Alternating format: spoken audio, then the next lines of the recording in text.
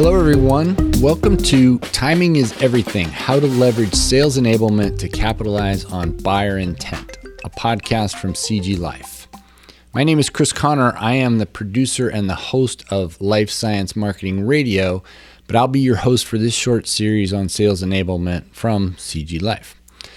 Today, my expert guests are Michael Allen, Vice President of Marketing at Metrome. Welcome, Michael. Thanks, Chris. And Chuck Miller, President at The Market Element, a CG Life agency. Chuck, good to have you. Thanks again for having us. My pleasure. All right, just to set the stage, the market today is more heavily fragmented into short-term interest and longer-term opportunities.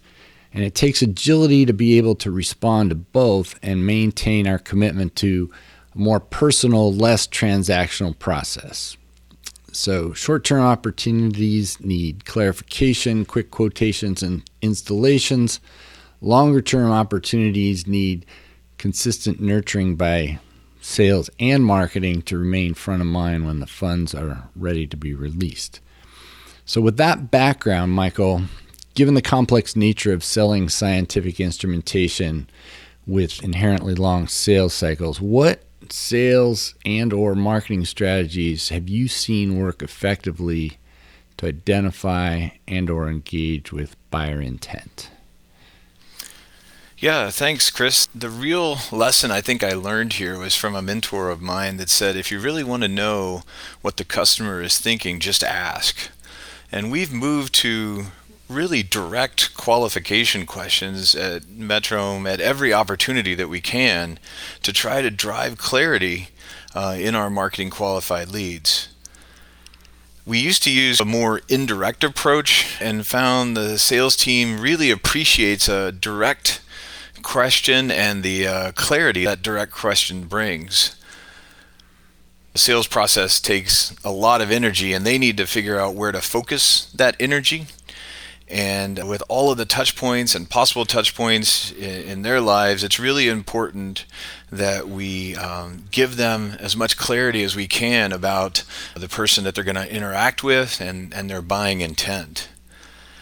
Lead scoring, I think, is another area that's really helped us, but it requires iteration and feedback from the sales team to adjust the parameters and adjust that scoring as conditions change in the market. So you're talking, just for clarity, my curiosity, you're talking about asking those direct questions, for example, online when you're interacting. Exactly. So in our response forms, it's not ambiguous about when their purchase time frame is or what types of follow-up they want. When we do our lead generation activities, we put responses in there that really drive clarity. We tried some more ambiguous questions in the past, but the sales team, like I said, really appreciates a little bit higher degree of clarity about the customer's intent. All right. So how would you define sales enablement to a member of your marketing team? Sales enablement is really just a collection of marketing tools that are used to gather information about the customer's level of interest, and then the follow-on sales tools that are used to leverage that interest.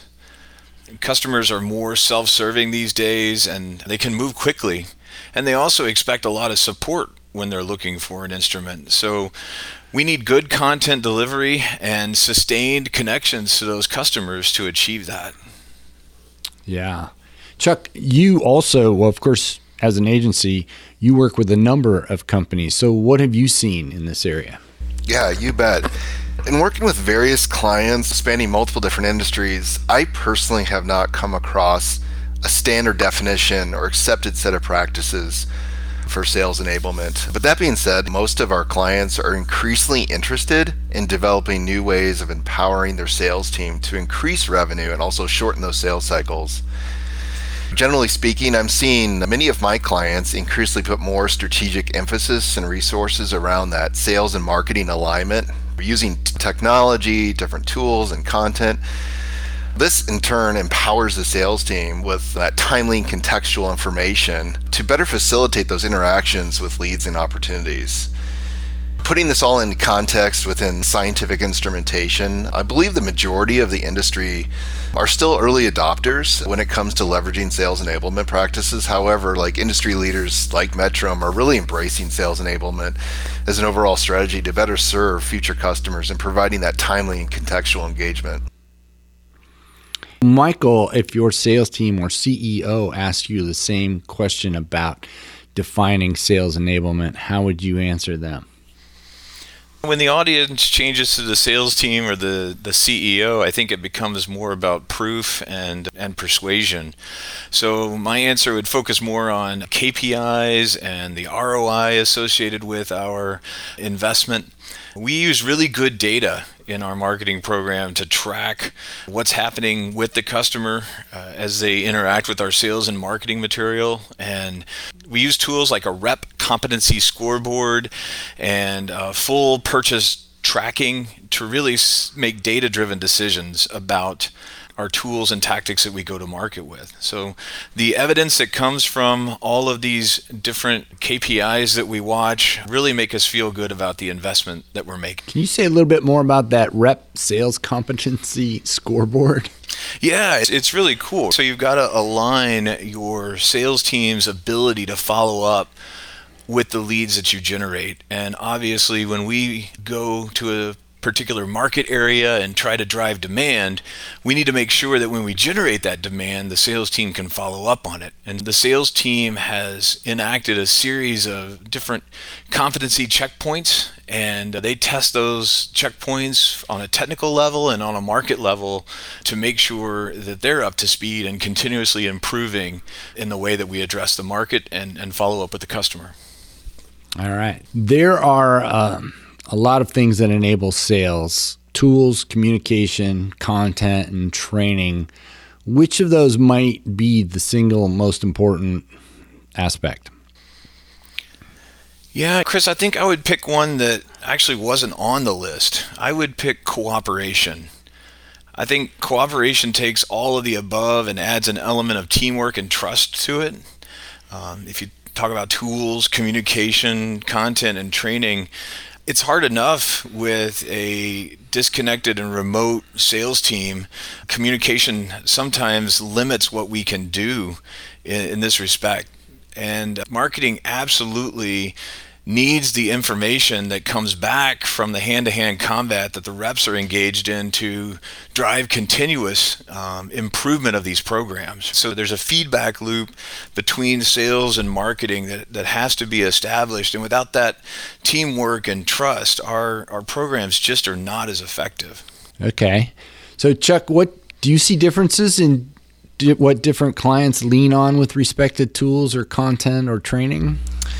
Yeah, absolutely. We are actually seeing very effective implementation of sales enablement through marketing automation-driven workflows that are constructed for the sales team to enroll their leads into specific nurturing content tracks that best address their needs or interests at the time. These personalized email drip campaigns can facilitate that ongoing engagement. Our data shows that these workflows, for example, are performing very well and help scale quality sales communications. Other tactics that have worked are these marketing-inspired and driven sales training sessions, where the marketing team actually helps inform and educate the sales team on the latest trends within the industry and trend. We've seen this training content come in multiple different forms, through webinars and emails and infographics.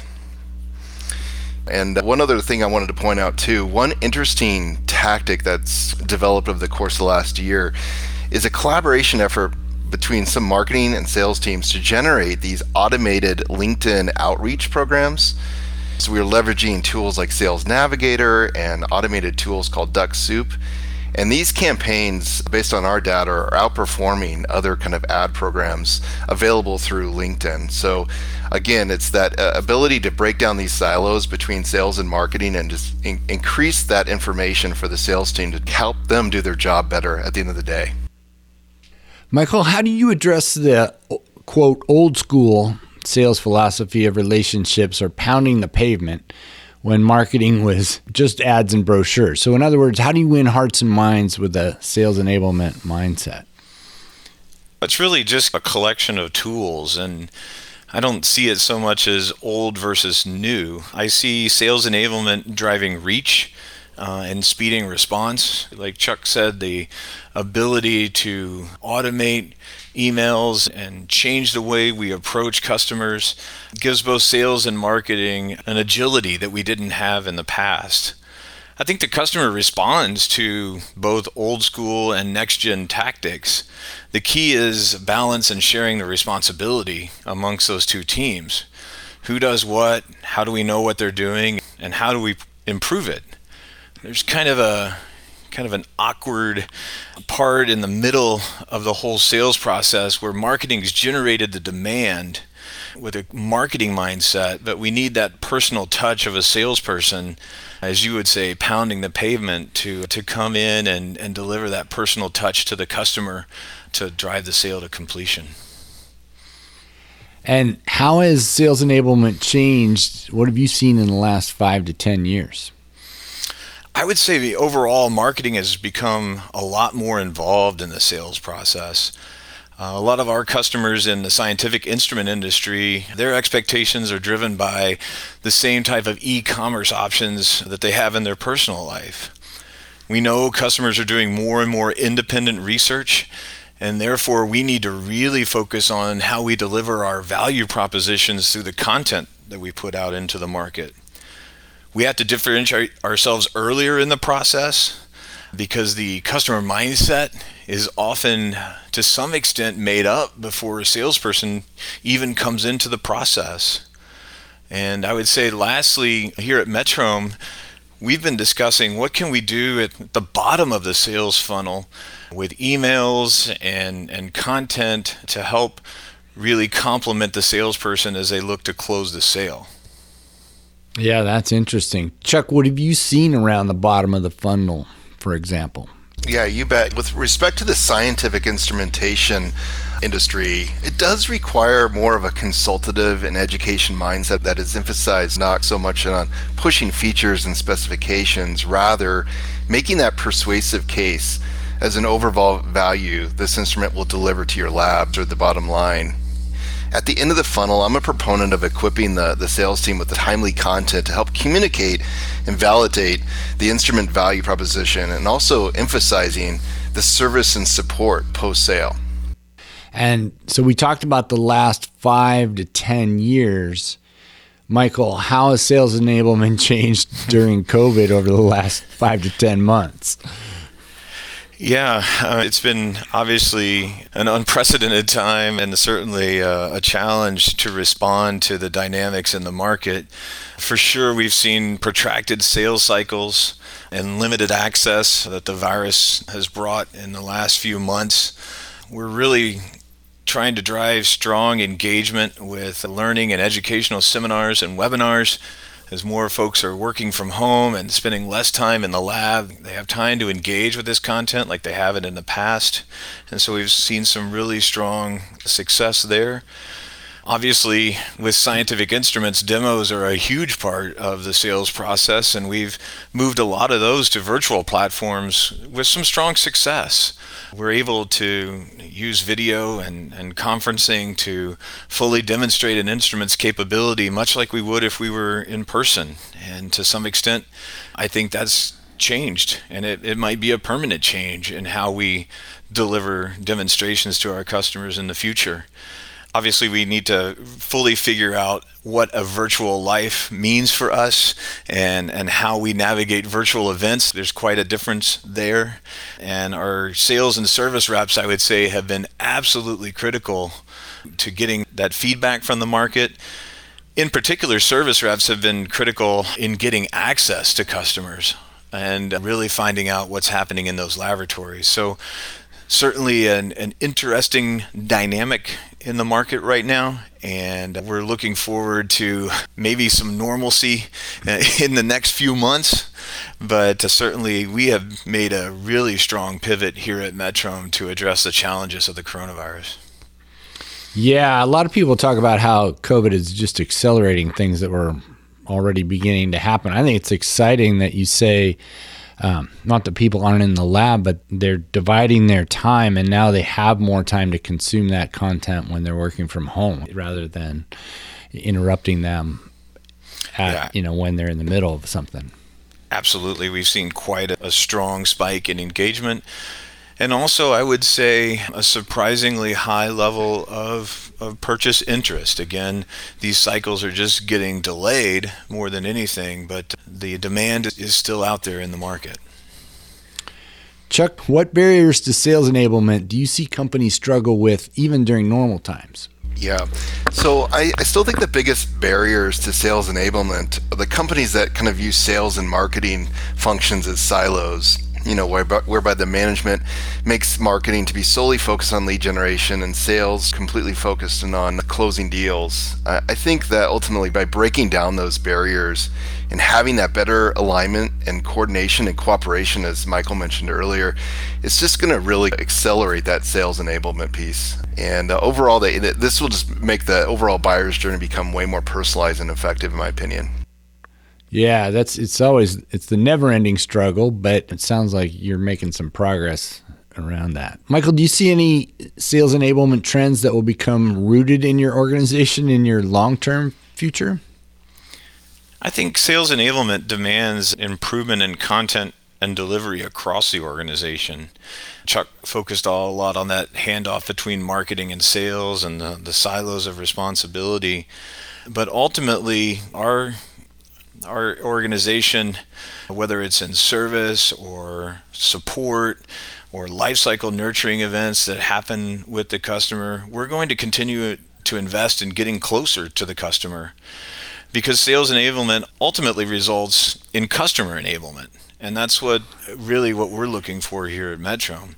We continuously improve our tools we use to connect with customers and drive a higher frequency of interaction to establish that partnership. That's the main goal and one of the big changes I see for sales enablement throughout the organization. Yeah.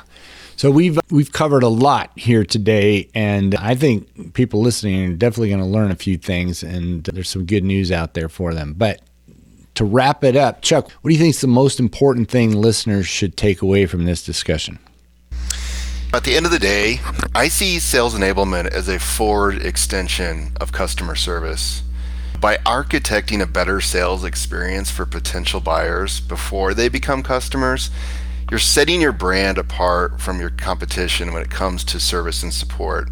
As I mentioned earlier, it's more than just transacting an instrument sale. It's also conveying to the future customer that you understand their needs, interests, and through technology, we can add relevancy of timing to those communications based on buyer intent. I do believe that at the end of the day, that good sales enablement requires timing, content, and context. And that's the one thing I want to leave listeners with today. That sounds great. Thanks very much. So, Michael Allen and Chuck Miller, thank you so much for your time today. This has been really informative. Thank you, Chris. Thank you, Chris. Really enjoyed it. My pleasure.